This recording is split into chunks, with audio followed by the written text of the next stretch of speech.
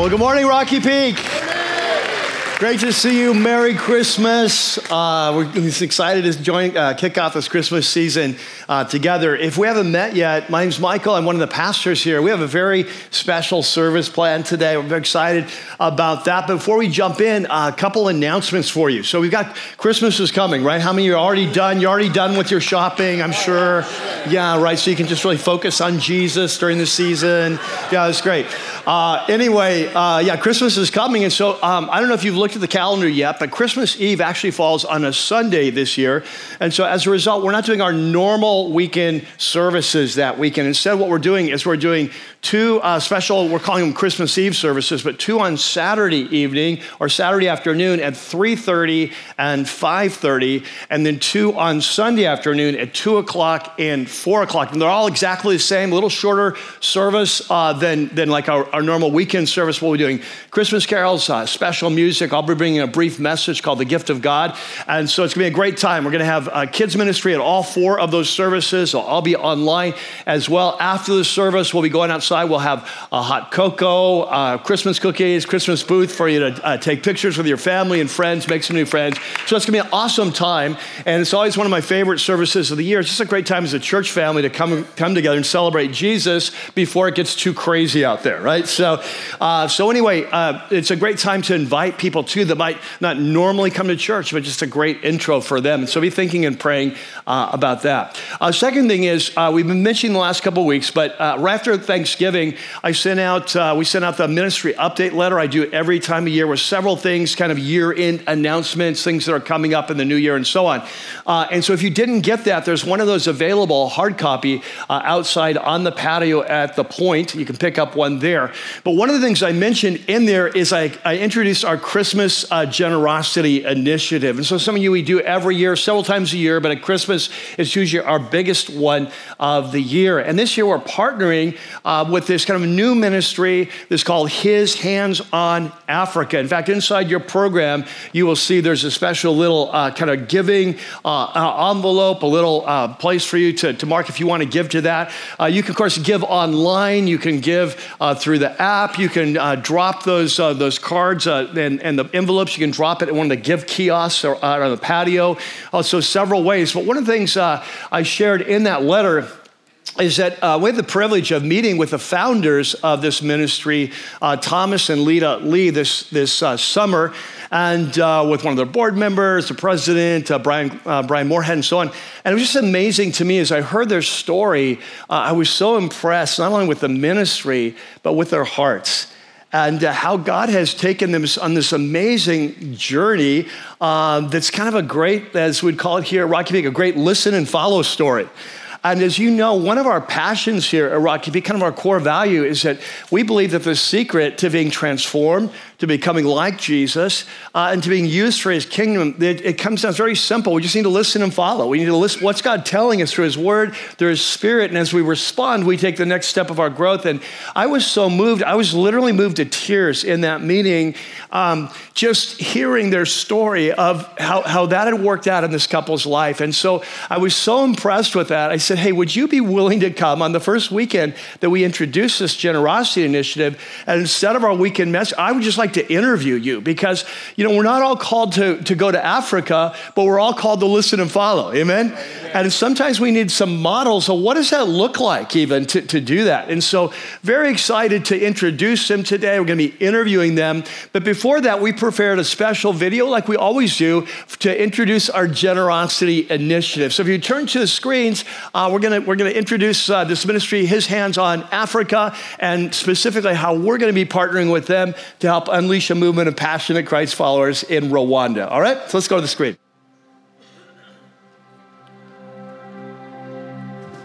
When we go to a village and tell people Thomas Lee is in town, nobody cares. But when you tell people Thomas Lee, the dentist, is in town, we have hundreds of people lining up to receive care from the dentist. My name is Thomas Lee. I'm a general dentist by profession. We've lived in Simi Valley for 20 years. My practice was in Granada Hills. In 2013, my wife and I went on our first mission trip to Rwanda. A young mom came to our clinic for help, and she had severe dental infection. So I immediately helped her, got her out of pain, removed her infection. And as soon as I did that, I had the sense that if the Lord didn't send me from the San Fernando Valley all the way to a village clinic in Rwanda, that this mom could have actually died from a dental infection. God just used my hands, my gift and talent that He's given me to save someone's life. That's when I heard the voice of the Lord to come back to Rwanda and give the rest of my life for His purpose. I am co-founder of His Hands on Africa with my wife Lita. And so our mission is truly to heal and bless the people of Rwanda with the love of Christ.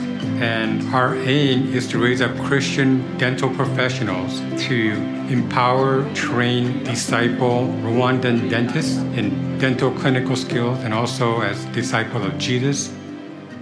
Rwanda is a small landlocked country, population of 14 million people, and it's the most densely populated country in Africa. And as many of you know, they went through the 1994 genocide against the Tutsis, where 1 million people died in about 3 months. There's a generational scar, emotional trauma, and so people are still dealing and recovering from that.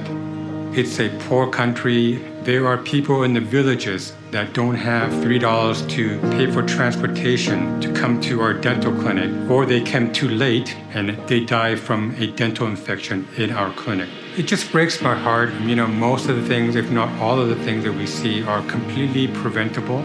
But the reality is most people that we deal with cannot even afford a toothbrush and toothpaste. So the need in Rwanda is just tremendous. There is only one dentist per around 200,000 people. 70% have never received dental care. And so people that I see in the clinic, many of them, when they come in, they're 50 years old. And they've never had a cleaning in 45 years. Even the dentists that we have in Rwanda, because of poor education system, the quality and education they receive is still not adequate to provide quality care. That's where we come in to train and empower Christian dental professionals to create sustainability through gospel impact and excellent care. We found this amazing building located in the capital city of Kigali that will house all of the components of our mission and meet the needs of His Hands on Africa. The funding that we receive through this initiative will be used to remodel and complete our training center. The first floor, we're planning to have our private clinic. Private clinic will have 6 treatment rooms. It will cater towards the higher income patients of Rwanda, and the profit that will be generated will be used to carry out the mission of His Hands on Africa. The second floor is our training clinic. The training clinic will have 8 treatment rooms. So our residency program is a 2-year program, and we'll receive 4 residents per year. The facility will allow us to have all 4 doctors working every day at the same time with a supervising doctor that will teach and train them in a clinical setting. Third floor will have the dental lab, and the importance of the dental lab is that we need to have crowns or dentures made, and presently many of it is being sent out of the country, and so our goal is to meet the needs of the people of Rwanda in Hope Dental Center. One of the clinics that we have built, we're seeing 10,000 patients per year. And the outreaches that we do on a weekly basis, we are caring for about 60 patients and sharing the gospel where 10 to 15 people are receiving Christ as their Lord and Savior. So if you calculate that in an annual impact, 3,000 people have been seen in the village that would never be able to receive dental care, and potentially 500 people are being saved. That's in one location. The impact that we can make through these residents graduating is mind-boggling. Each resident will be able to serve 2,000 Rwandans each year, and if we graduate 4 every year, the impact we make will just continue to multiply year over year over year. Thank you, our brothers and sisters at Rocky Peak. We really appreciate your partnership in our mission, and we look forward to just holding hands together, walking this journey together to heal and bless the people of Rwanda, and making not only an impact here on earth as we relieve human suffering, but an eternal impact as we share the love and the eternal life of Jesus Christ with the people of Rwanda.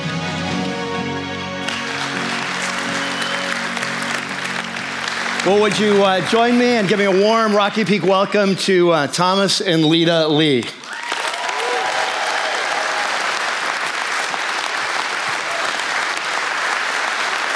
Thomas, welcome. Lita, good to have you. Well, this is round 2. You know, we did this last night, and so it flew. The plane flew last night. It worked.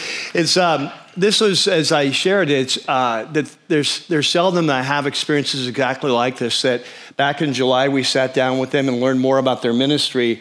That I was just so deeply moved by their story, and not just the ministry, but by their hearts and what God had taught them in this journey about listening and following. And so, as I shared, I asked them if they would come and share with us, and they've graciously agreed to do it. This is not normal for them, right? This is kind of a new experience, and so it's a little intimidating. They did a great job last night, and we're just so thankful. So to both of you, welcome, and thank you for coming and being willing to share your story with us. Thank you for having us this morning.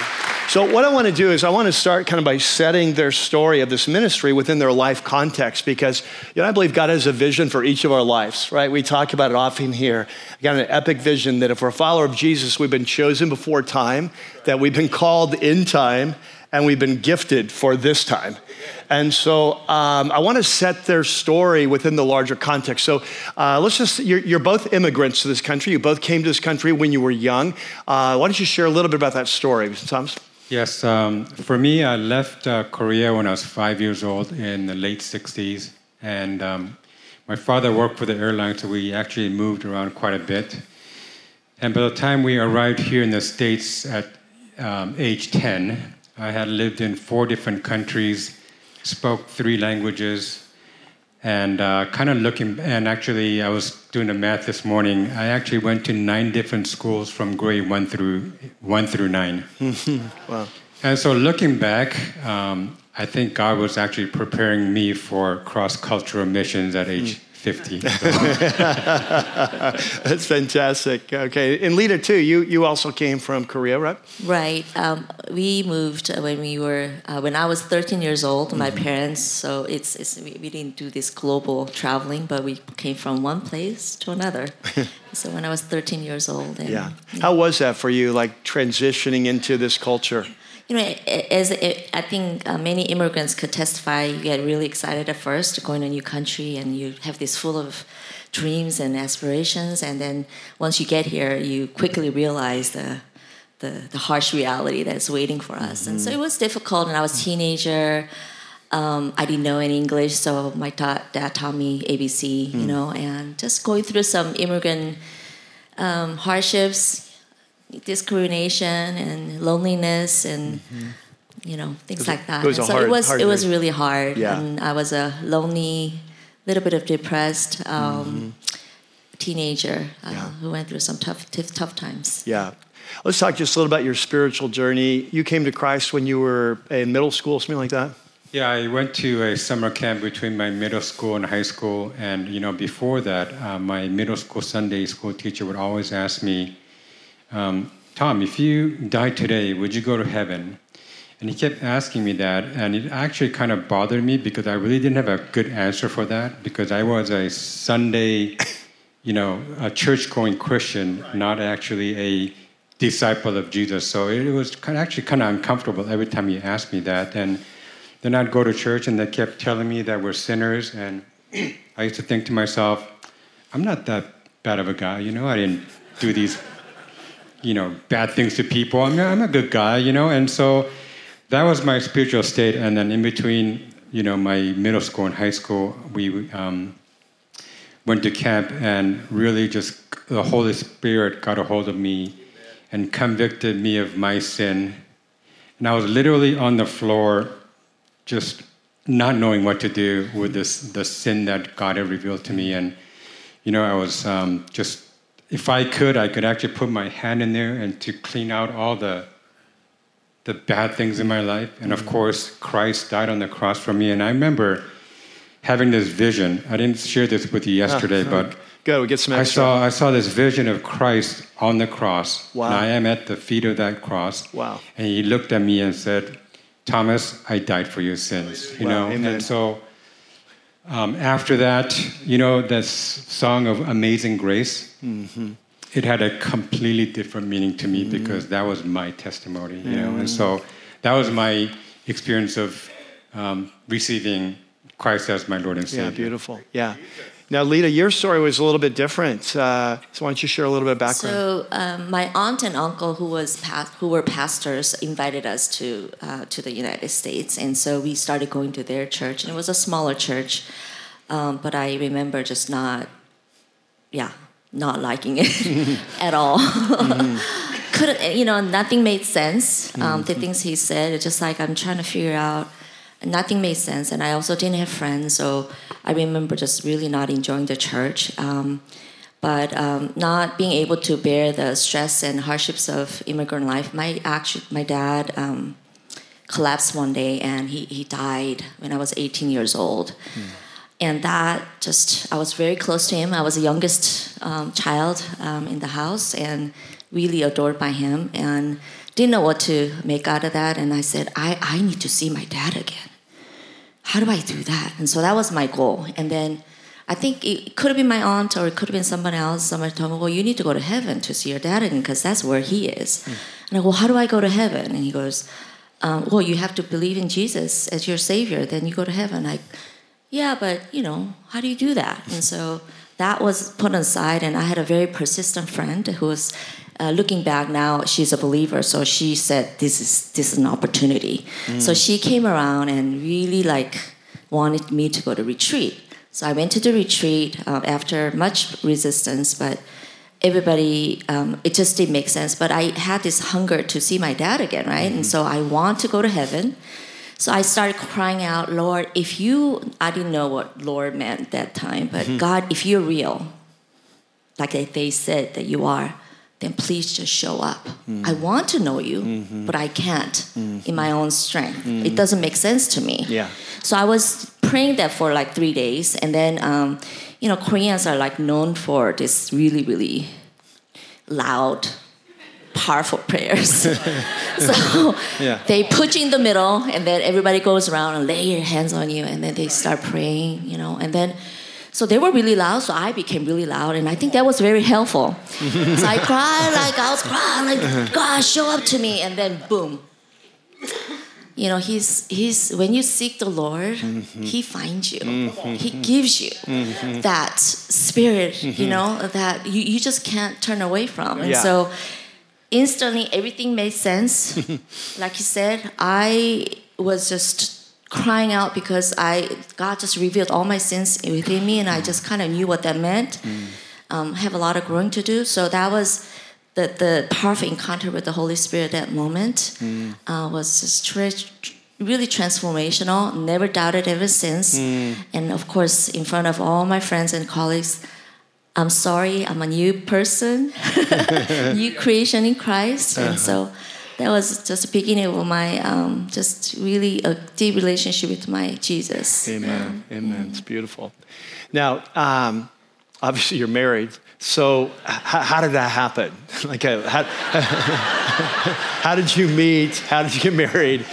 So at that time, we were actually going to the same church, but I was going to school in the Bay Area. So I would come back a few times a year back home. And right, so he was going to University of California, Berkeley at the time, and he was studying psychology, right? So he had just graduated. He was going to be going to dental school next, and so he's going to make a trip home, right? Yeah. Okay. So I came home, and we'd see each other once in a while at church, and we'll just say hello. But that Sunday was different. It was like in the Hollywood movies. All the background just start to get blurry. And then a light from heaven came down on her.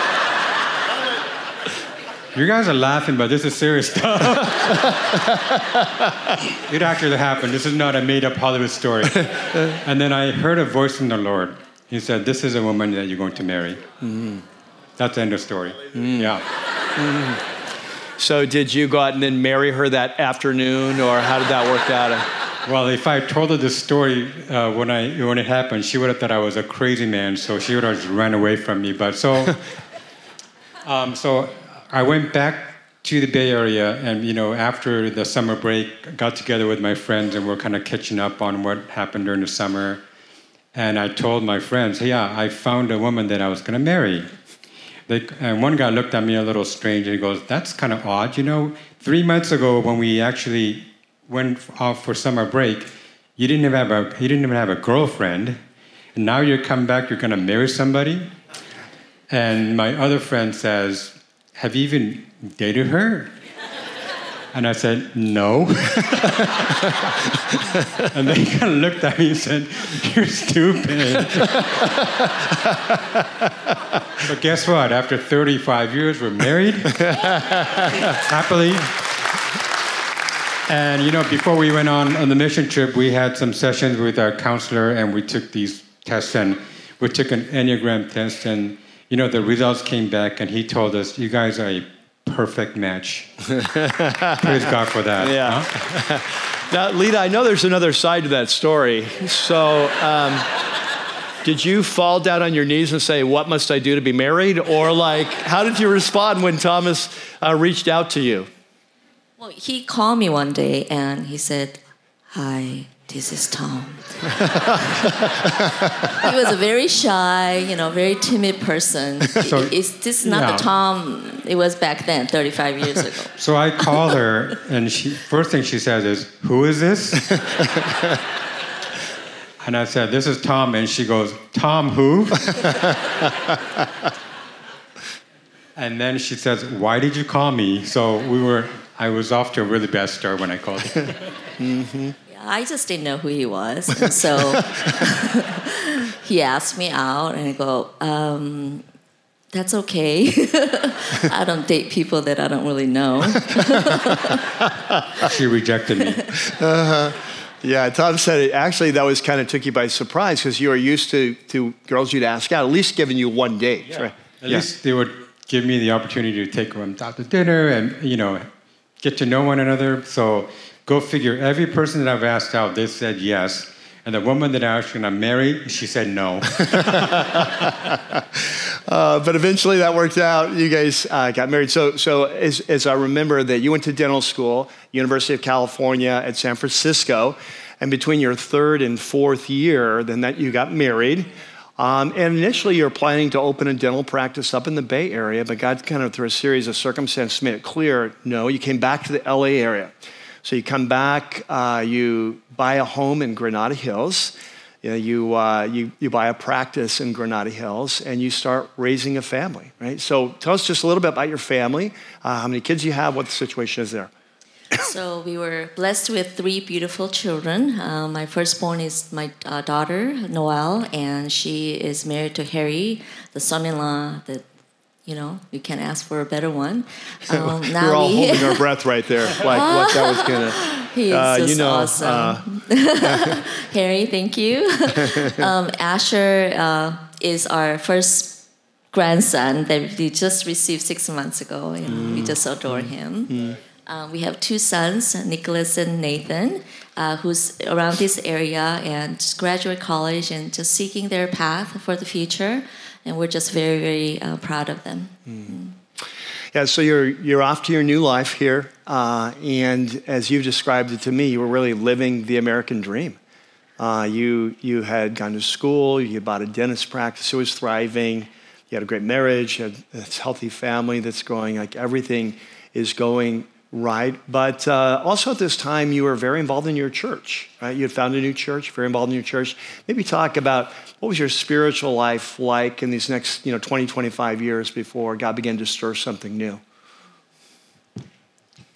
So, ever since we got married in the Bay Area, we started serving right away, involved in Bible study, and we started out with youth group. And so in different stages of our lives, it depends on the needs of the church. We served in probably every area you could possibly think of, believe it or not, even praise. I was in praise team in college group, but I think throughout that whole journey, I think I was training us and molding us to his work in later stage, and so we're thankful for some ups and downs, of course, and just looking back, sometimes I feel like we were just busy serving church, but not really being with Jesus, walking with Jesus. So this mission journey actually really taught us to how to reflect and taught us how to walk with Jesus for the last 10 years and really go deep with Jesus. So really, really appreciate that journey. But I think just looking back, God knows everything. He's sovereign. And even if we think that we're not walking with the Lord, His grace is sufficient and He just walks us through in that faith journey. Yeah. Amen. I remember one story comes to my mind. We went out for dinner for about 3 hours. Lynn and I just peppered them with questions. I wanted to know everything about their story. And one thing I didn't ask you last night is I remember at one point, I believe you two went through a leadership class with your pastor, and he asked you a question. You remember that story? Yeah. Why don't you share that story? So we were quite new to the church, and so we had to go through this leadership training with our pastors. And in one of the small group topic was this question came. So if God asked you to do this one thing, what is that one thing that it's going to be very difficult for you to say yes to? And my literal answer was, well, I think I could say yes to almost anything, monetary, even our children. But I think if you ask me to go to Africa to be a missionary, I think that will be just like line. No, I can't go. And within a year, I was in Rwanda. So be careful what you say to the Lord. Yeah. So those the next 25 years, you started you started the family, the practice. Everything was going great. I mean, you really were living the American dream in every way. And yet God was beginning, I think, in both of your hearts to stir sort of a holy discontent, if you will.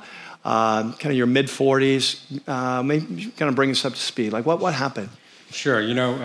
As I was in my mid-40s, and all the goals that I had set up for my life, and as I fulfilled all those goals, I was just like, Lord, is this it? You give me this great life, and one day you call me and say, hey, buddy, your time is up, and I go to heaven, and that's the end of my life. And I was like, Lord, there's got to be a higher purpose than this, And I mean, to be honest with you, if God gave me a blank piece of paper at age 25 and said, here, you can write down anything you want in life.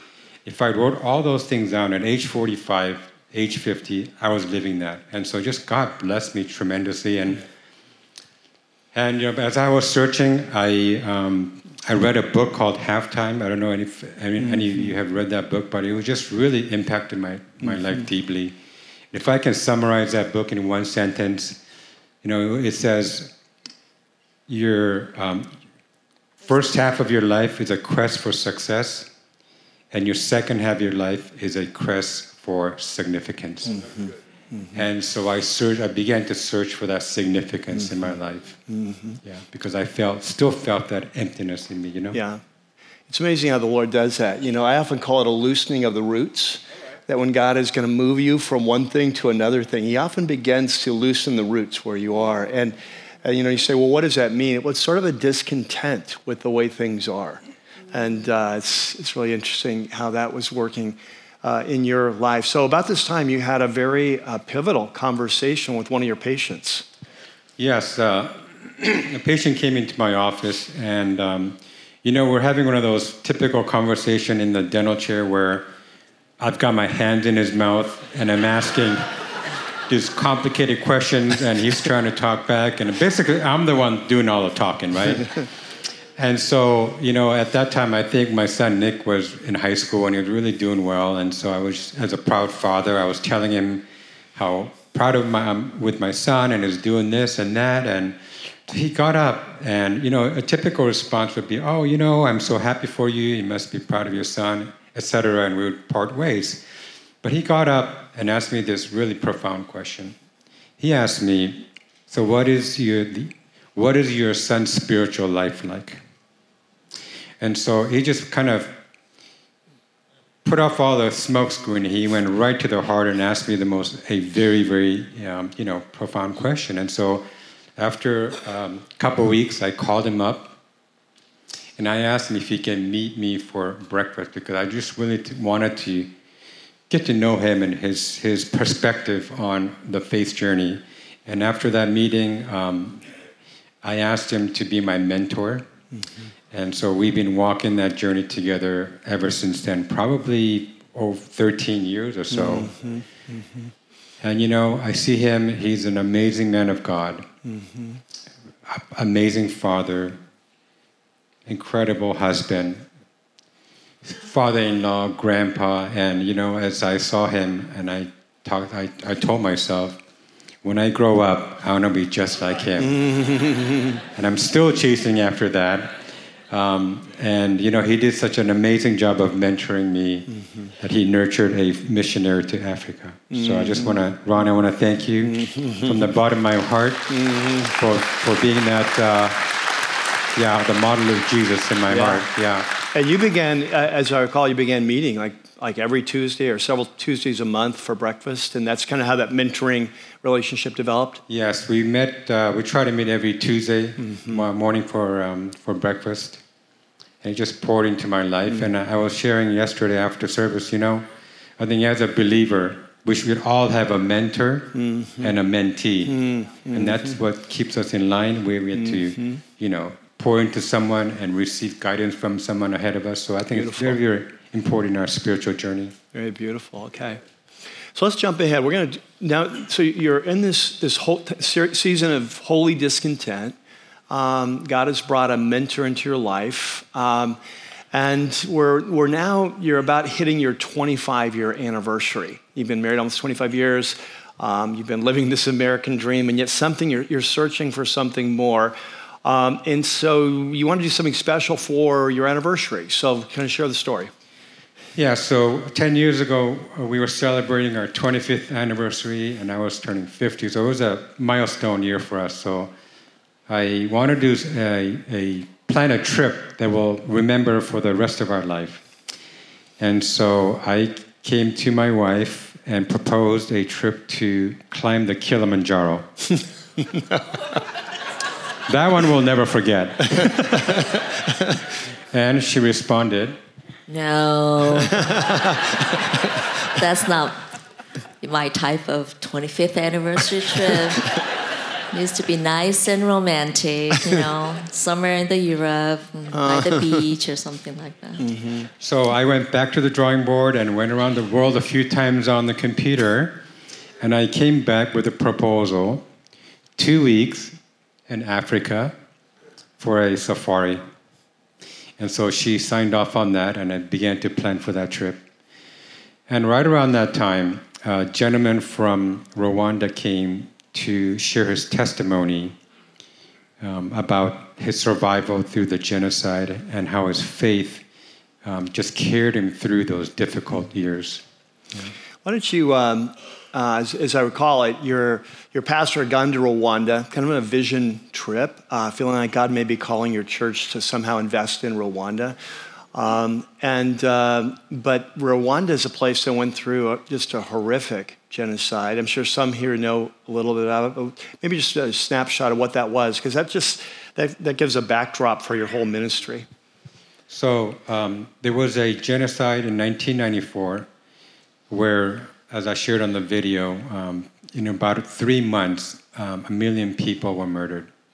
And this happened not like dropping a bomb and you see a bunch of people die. This is literally hand-to-hand combat where they use clubs and axes and machetes, and it's unimaginable, what happened against the Tutsis. And what's actually even heartbreaking, as we spend time hearing different people sharing the story, then the question would be, well, where was the church in this? Where was the church in this? And I hear stories of how the priest and the pastor will open the gates of the church and tell the people, hey, come in. We're going to protect you when you come to the church. They'll lock the gates, and then they'll call the killers to come and do their thing. Heartbreaking, Or these people that are actually committing this atrocity would stop what they're doing Sunday morning because it's the Sabbath, go to church, and Monday morning they'll start it all over again. just mind-boggling, but that's what happened. Yeah, so it's like 500,000 to 1 million people, the estimates, that in a nation of only 14 million. And these were people that had lived in the same villages, the same cities, so it's neighbor against neighbor. It's very, very brutal. And so that kind of gives a backdrop to their ministry. And so their pastor had gone to Rwanda, feeling like God might be calling their church to have a ministry there. And he met some just amazing Christ followers there, but he invited one of these young men to come back to their church and give his testimony, and that just really impacted you. So maybe share a little bit about that young man's story. Yeah, so when that happened, he was 10 years old, and the people came to murder, and he hid in a closet, and he saw through a small little hole his father get murdered, and his sister, a young sister, probably a teenager, get raped and murdered at the same time. So overnight he became an orphan. He became a street kid, and I think Compassion International helped him, and he was at a university now, and when he became a university student, he started a small nonprofit to help street kids that reminded him of himself years ago. And so one day a young boy came to his organization for help. And soon he realized that this young boy was the son of the man that murdered his father and his sister. And talk about forgiveness, talk about love. I mean, this is just blew me away, just profound. And so as I was hearing his story, I heard a whisper from the Lord. And he said to me, you guys are planning this anniversary trip, celebrating this life, this good life that I've blessed you with. But I am not even in this picture. Where am I? And so we were just so drunk on his blessing that we forgot the blesser. Mm-hmm. And so I just heard from the Lord, see the people like them, I want you to go and help people like that. And so I said yes to the Lord. And now this anniversary trip is shifting from a safari to going to Africa, serving on a short-term mission trip, doing dental mission. And, she didn't want to go on a hard trip. And now I have this dilemma of how do I convince my wife? That was $1 million question now. I was just struggling with that. Mm-hmm. You struggled with that for a long time. Yes, I did. A couple months just trying to find that perfect time to, pop that question. Yeah. And so Lita, you saved the day, right? Yeah. What happened? So I think he's been always good about researching and planning our trip, and usually I love what he does, and so I follow. Mm-hmm. And in fact, I think most of our lives, he's the leader and I'm a follower, and it worked out great. And I've always wanted to go to safari, so there's no problem with that. But I think I also had the holy discomfort, and I love that word. Yeah. God started to stir that in my heart, and I think 25th anniversary is a milestone, and I really want to do something more meaningful, and I was yearning for a deeper celebration, which is to celebrate God in our lives and show how much we are thankful for His blessings. So, but I didn't know what that looked like or how I would have proposed that, and then when I was sitting there and listening to the same testimony, my heart also broke, and I said, that's it. We need to go and serve God's people in Africa, and just a little contribution that we could do. But I always had a dilemma because he loves to travel, and I could put him in a little bind, right? Mm-hmm. How do you say no to a wife who asked for a mission trip, right? So he could be pressured to say yes, when he doesn't want to. So I also prayed about it, but I finally got the courage to ask him, and. So she asked me first if you could believe that. So when she asked me that question, I was freaking out because I'm trying to figure out how I'm going to ask her, and she asked me first, and it's all God, right? Yeah. And so of course, then I'm getting all excited, and she kind of looks at me and says, "I want you to calm down. If this is truly from the Lord, He's going to surely reconfirm this. So let's wait for His confirmation once again." So I said, "Of course, we believe and worship a living God, He is going to confirm that. And so, we get home, we change. 10 minutes later, I get a phone call. And this is a doctor from our church. And he asked me, Tom, would you and Lita be interested in going to Africa for 2 weeks on a medical dental mission trip this summer? And I was just like freaking out. Like, how much more clear can this confirmation get? You know what I mean? It's not like, I feel something inside of me, or literally that was it. And so, of course, we immediately say yes, and that's our first journey to Africa, or Rwanda came about. Right, yeah. So their first journey is 2013, like 10 years ago. You go to Rwanda, you think it's a one and done sort of thing. We're going to go serve for 2 weeks, and we've done that 25th anniversary and come back and continue our lives. But something happens there that is kind of destined to change the course of your life. What happens? Yeah, so as we go there and as we're serving, I feel this weird thing in my heart.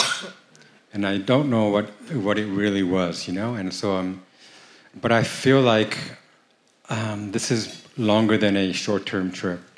And I asked the Lord, if this is from you, I need another confirmation, And so last day of our clinic, we were in a remote village, probably 4 hours outside of the capital city, just a really remote area.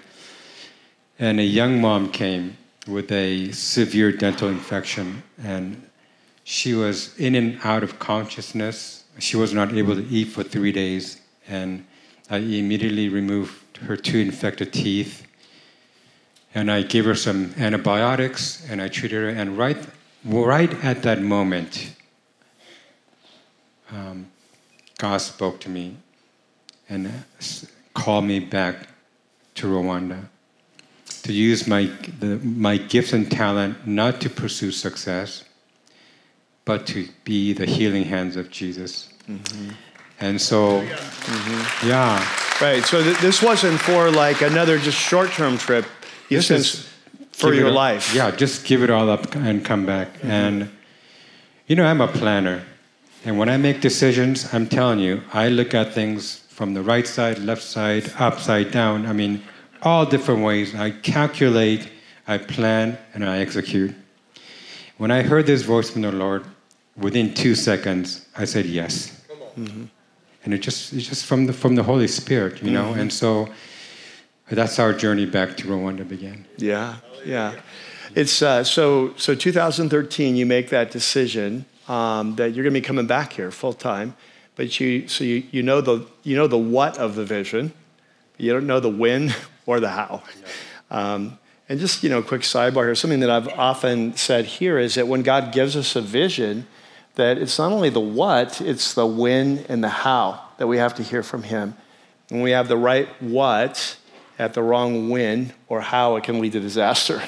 Right? So we have to listen every step along the way. So you knew the what, you weren't sure the when. And so they came back and just began to pray, like, well, when does this happen? And so in 2014, you may remember this, instead of going back to Rwanda, but in 2014, there was the ISIS crisis over in the Middle East. And in Syria is where that was really happening. And so many Syrians were fleeing for their lives. They were fleeing to Jordan as a refuge. And they knew, Thomas and Lita knew a pastor in Israel who was a Messianic Jew. He pastored a church there. And then there was an Arab Christian pastor in Israel. And these two men were friends. And so they formed a joint mission as a Jewish follower of Jesus and an Arab follower of Jesus to go and serve Muslim refugees in Jordan. And they invited Thomas and Lita to go. It was a very impactful trip. We don't really have time to get into that, but that's 2014. 2015, you go back on a short-term mission, first time, and that becomes sort of an annual rhythm. But somewhere along the line, you're beginning to say, Lord, like, when do you want us to move full-time here? And how did God kind of show you that? So somewhere along the way, my wife was going through some spiritual training to be equipped to go on the mission field, to do some ministry. And so she was going to Seattle to get the training. And so that weekend, I was home, and I had this, God just gave me this really deep need to go and pray. And so I threw a box of water in my car. I went up to a Christian conference center, and I was just fasting and praying for 2 days. And while I was praying, the Lord spoke to me, and He says to me, "You still don't trust me." And it was not in a condemning way. I saw he was smiling down upon me, like a loving father. And he says, "You still don't trust me." And he was right. At that time, I was crunching out numbers in my head. Again, if we were to go, we're going to cut. I was going to retire 10, 15 years earlier than originally had planned with all the financial planning or what have you. And so that was my biggest concern. And so I'm crunching out numbers over and over again. And God's like, "You still don't trust me?" I said, "Lord, I don't." And He just said, "Trust me. Trust me and just be ready. So when I tell you to go, you'll be ready to go." And so I really took that to heart. And so I picked her up from the airport, and I was telling her what I heard from the Lord, and she, of course, immediately agreed. And so the hardest part about this was like, okay, well, how do we transition out? I had a practice that I dearly love my patients. They're like an extended family to me. And it was my responsibility to make sure that the incoming doctor was, a faithful, good doctor that will take care of them. And it's like, where do you find this person? And so we both agreed that when that doctor comes into our life, that will be the sign for us to start this transition. And so, of course, Ron comes to the rescue, and he's been meaning to put me together with a dentist that he knew for years. And one of those things where we go, "Hey, yeah, let's meet, and you actually never meet because nobody actually picks up the phone to call each other. That's what was happening for a few years. And he finally said, "Okay, that's it. I'm going to get you guys together." And of course, we met. We shared a lunch together. And a couple of weeks later, that doctor called me again for lunch, and we met again. And at the end of lunch, he asked me, "So what are you going to do with your dental practice?" And this is the actual conversation. I said, "I'm going to sell it." And he says, "Can I buy it?" I said, "Yeah." That was it. That was the end of story. We didn't talk about when, how much. It was like after that lunch, I knew that this is a man that the Lord had prepared to transition into my practice. And for a couple of years, no conversation. We just said hello, what have you. And in that God moment, our transition started. Yeah. You actually came home and told Lita that I found the man, that God sent the man. Yeah, that same day I said, "Hey, I found the doctor that's going to take over the practice," and we just celebrated because now we can start preparing for our journey. Yeah. All right, so now we're up to 2019 now, and you're going to be closing down your practice, transferring it over to this man at the end of 2000. But who, by the way, he's just like you were looking for a specific kind of person. Like you were looking for a dentist who loved Jesus, who was excellent, skilled, had a similar personality to take care. So it was more than just, hey, here's some guy. It was more, he's the right guy. He was like the perfect guy, and we didn't put out an ad. We didn't do any search. One man came, and he was a perfect doctor. And just praise the Lord for that, you know? Yeah, and it was cool, too, because as he said, there was no discussion of terms of this thing. It was just like, I want to buy, okay, that sounds good, we'll do that. And it was a done deal. We didn't even say when or how much, it was just done. So eventually you worked out those deals, it all worked out great, and into 2019, you're going to finish your practice, so in 2020 you can go to Rwanda. But something significant happened to you at the end of 2019. Why don't you share that story? Yeah, so end of 2019, it was going to be our family retirement trip. So we took our family and our children to Kauai. And, I'm a runner, so I went running one morning, and I took a bad fall, and I broke 2 fingers on my right hand. So imagine, I'm a dentist, I'm right-handed, I need my hands to do what I do. And my fingers are kind of like coming out sideways. And I'm like, I got up and I said, "Lord, You are so cruel. And I knew why he did that. And he spoke to me. He said, you thought that you're leaving everything, but you still have your right hand. You're trusting in your right hand. So I need to break that so that I have total trust. I have total trust from you. Yeah. And so, as before that, I'm like, oh gosh, like I'm selling my practice, leaving my home, selling my home, leaving my family, my friends, my church. And, I basically said, Lord, all I have is my wife here, my life partner, and you. But just God, through that accident, reminded me there was something else that I was trusting, which is my right hand.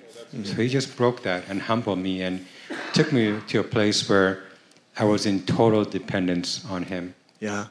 It's funny, it's a side story. So he's got these two fingers. I can relate to this, right? Because this falling on a pine cone thing. And so it's a funny story. His two fingers are broken, they're going sideways. So he resets them himself, right? Goes to the ER, and the doctor says, who reset these? He said, I did. He said, well, you did a really good job. And so he said, they just put him in a soft cast, and it was like a month later, he was back to normal. So it's like the Lord taught him the lesson, and he still got his right hand. So now we're jumping ahead. So now we go to 2020. It's February. If you remember February 2020, and they're planning to go to Rwanda, and COVID hits, right? So that's going to delay the process. They're not going to be able to go until August of 2020. So they get there. So they go from their home here in Simi Valley. They go there. They have two-bedroom apartments in the capital city, and they begin getting ready to launch this ministry, which involves a lot. He's got to get his kind of dental certification through the government. That's going to take 9 months before he can practice. He's got a driver's license, all these things. They're learning the culture, but eventually that all kind of comes around. And they're going to be, again, kind of launching their ministry. And I think for this, it might be helpful just to give a little context of the dental situation of the country, how the country's divided into counties and how many dentists there are. Just give some perspective. Yeah, so the country has about 14 million people. And right now, it was worse before, but right now there are about 69 dentists. And so if you do the ratio, it's like, 150, almost 200,000 people per dentist. And even now, at the hospital that we've set up our clinic, we're in a county of about 500,000 people. And our clinic is the only public clinic that these people can come to.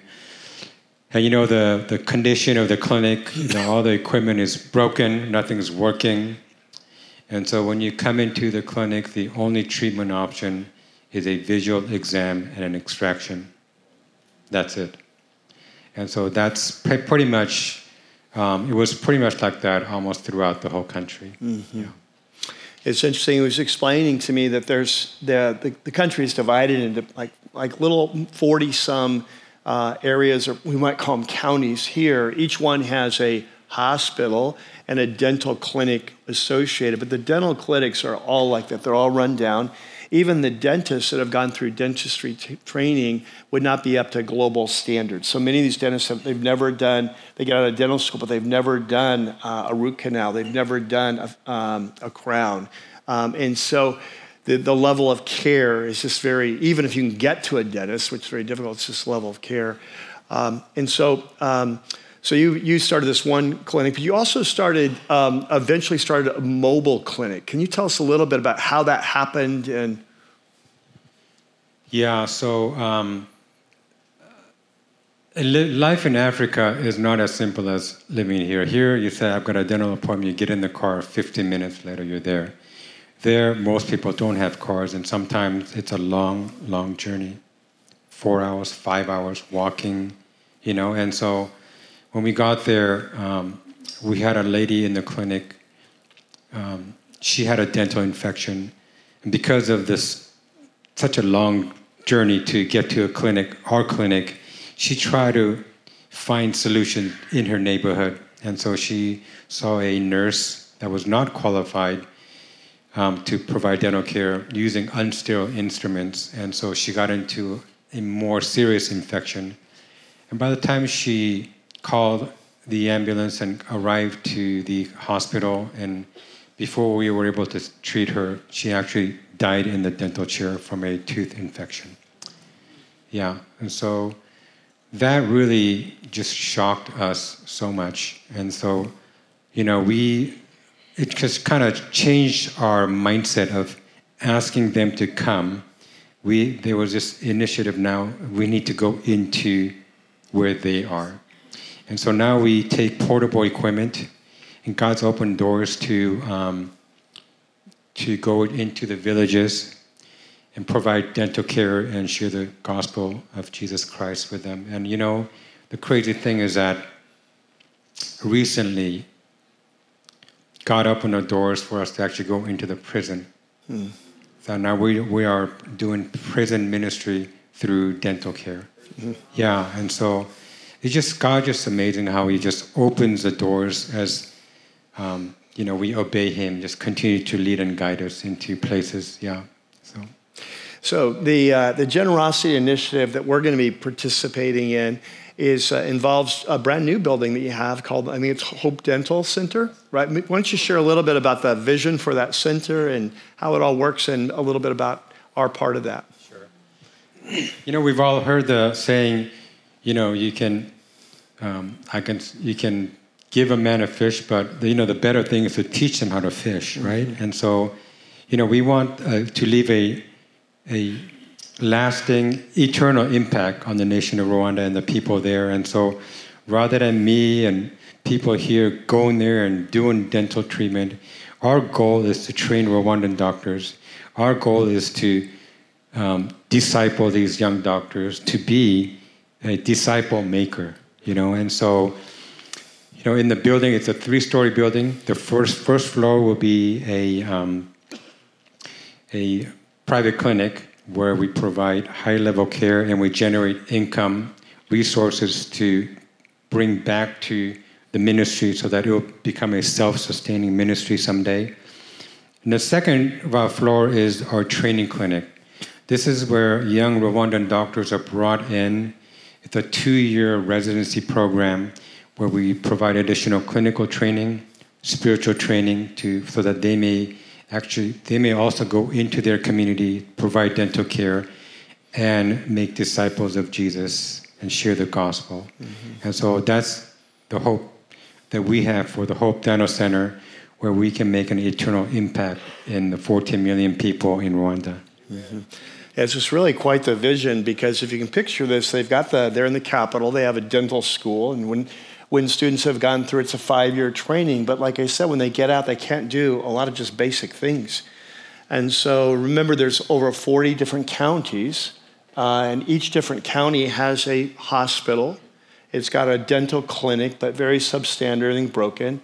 So the vision is that they can bring in these interns, a 2-year program, residents for 2 years, train them, get them up to global standards, disciple them as followers of Jesus, and then send them out to these clinics to revitalize these clinics around the nation. And so it's just, and the beautiful thing is, as they go out, these dentists will be actually paid by the government, because it's a government thing. But so it'd be a self-sustaining ministry that can transform the whole landscape of the nation.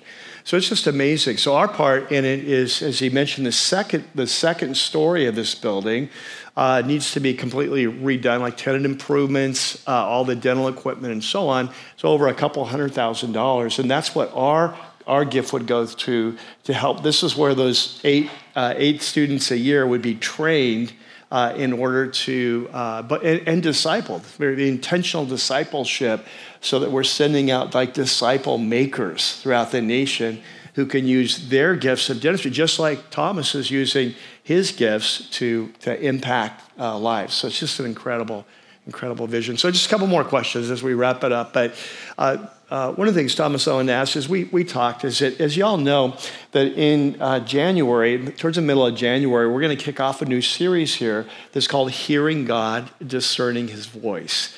And I just believe this is one of the most important spiritual skills, if you will, is to learn how to discern God's voice in our life. And, God speaks to different people in different ways. It's one of these we're going to be learning, but how do we recognize that when he's speaking? But several key points in your journey, God has spoken very clearly. First one you mentioned when he said Lita was the one for you. Secondly, when you came back and he called you to go to Rwanda on that first mission trip. While you're over the third time was when he said, no, this is for permanent. And then the last time was when he talked about trusting your hand, right? So the 4 very pivotal points in your journey, God has spoken very clearly. So in your life, when you say that, when you say God spoke to me, what do you mean by that? If we could be a fly on the wall of your life, what would we experience? Yeah, as you mentioned, Pastor, God speaks to people in different ways. And, of course, I've seen, like I shared with you, I've seen visions and what have you. But for me, in pivotal moments, he speaks to my heart. I actually have conversations in my heart with God. And so would you say it's like it's an inaudible voice? Yes. Yeah. Yes, okay. inaudible voice. And, the Bible says that, Jesus says that I'm the good shepherd. And my sheep know my voice. And they follow me. And so, when these are such life-changing decisions that we're making, just leaving our family and going to Rwanda and things like that. But, when we hear his voice, we know, and I'm clearly, for sure, know that this is from the Lord. I mean, it's the decision is pretty simple for me. I mean, we follow that voice where we are his sheep, and so, yeah, that's how he speaks to us. That's beautiful. So as you stand back for both of you from this journey you've had, really from childhood until now, any like life lessons that stand out to you? Like, what has the Lord taught you through this? What have been some of the most important insights he's given you through your journey? I think the couple life lessons that God really, really revealed to me through this journey is that first and foremost, that I am a beloved child of God. And that he cares about me and his focus is on me a lot more than what he wants me to do. Yeah, projects are important, and that's the byproduct of the overflow of the intimacy I have with the Lord. Amen.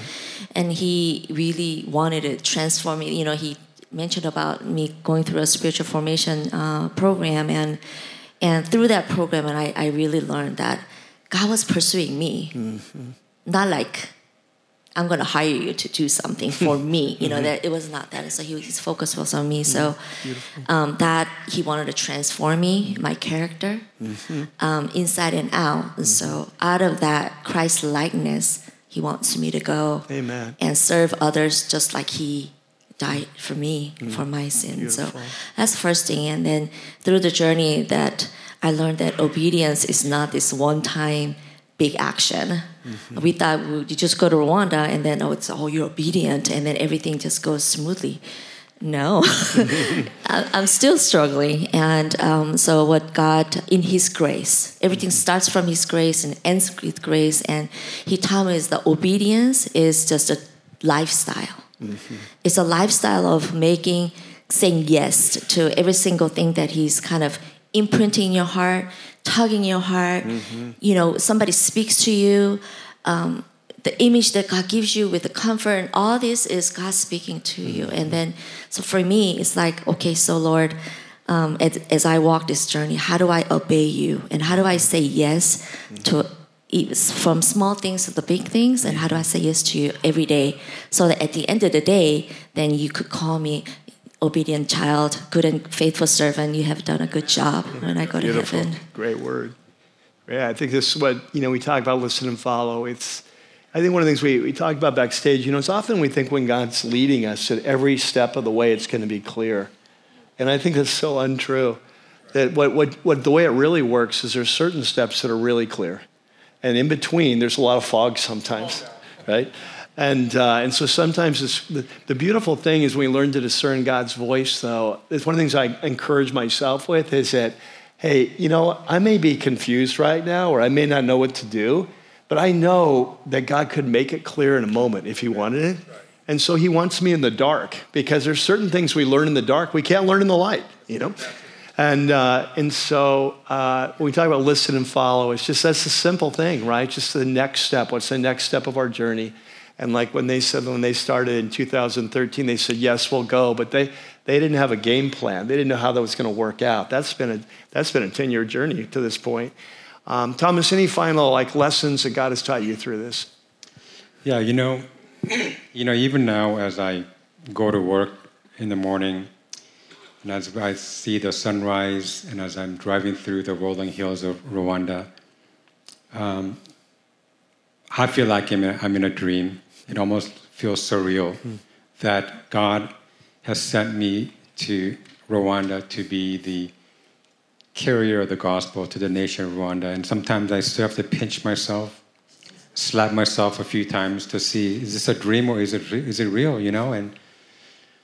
And to be used for his purpose is just an amazing journey.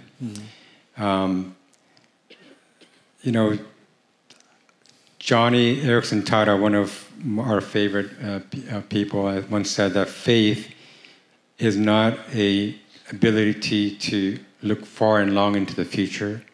It's just simply taking God's word and taking the next step. And when we took that first step, we had no idea. We had no idea this was going to happen. But yeah, and for me, as I prayed, as we entered into this journey, I asked God, Lord, make this so big that we can never take credit for anything that happens. As I share with you, I'm a planner. When I see a problem, I calculate and I plan everything out. And our prayer is that his mission in Rwanda is so great. Not me, not this church. No one can take credit for it except God who provides everything. Amen. So all praise to him. Amen. Amen. Well, thank you both so much for coming today and sharing your story. It's just a beautiful story. And so God bless you. Thank you for coming. Thank let's you. give them a round of applause. That's awesome. You're welcome. Great. You guys can head on backstage. And beautiful. Now, what did I tell you? Was that worth hearing? That was an amazing story, right? And what a beautiful model for our lives. He may not call us to Africa, but he's got this epic vision, and we all play a part. And so what's his vision for your life? What's his vision for our life? It's not our job to come up with the vision and ask God to fulfill it. It's his job to give us the vision, and we carry it out, just one step at a time. Amen? Hey, so we're gonna have some prayer, and then we're gonna go into our final worship song, so let's pray together. So Father, we just thank you for Thomas and Lita. We thank you for this incredible ministry that you've entrusted to them. And we pray, Lord, as a church at Rocky Peak, Lord, before the courts of heaven, we pray your blessing on that. God, we just in an official way say we lay hands on them, we lay hands on this ministry, and we bless it in Jesus' name. And we pray that you use them in powerful ways to strengthen your church, to bring the lost to salvation, to bring healing to a nation. And so, Lord, as this song says, Lord, that we would just be those that for the sake of the world, we would listen, we would follow. We pray this in your name. Amen.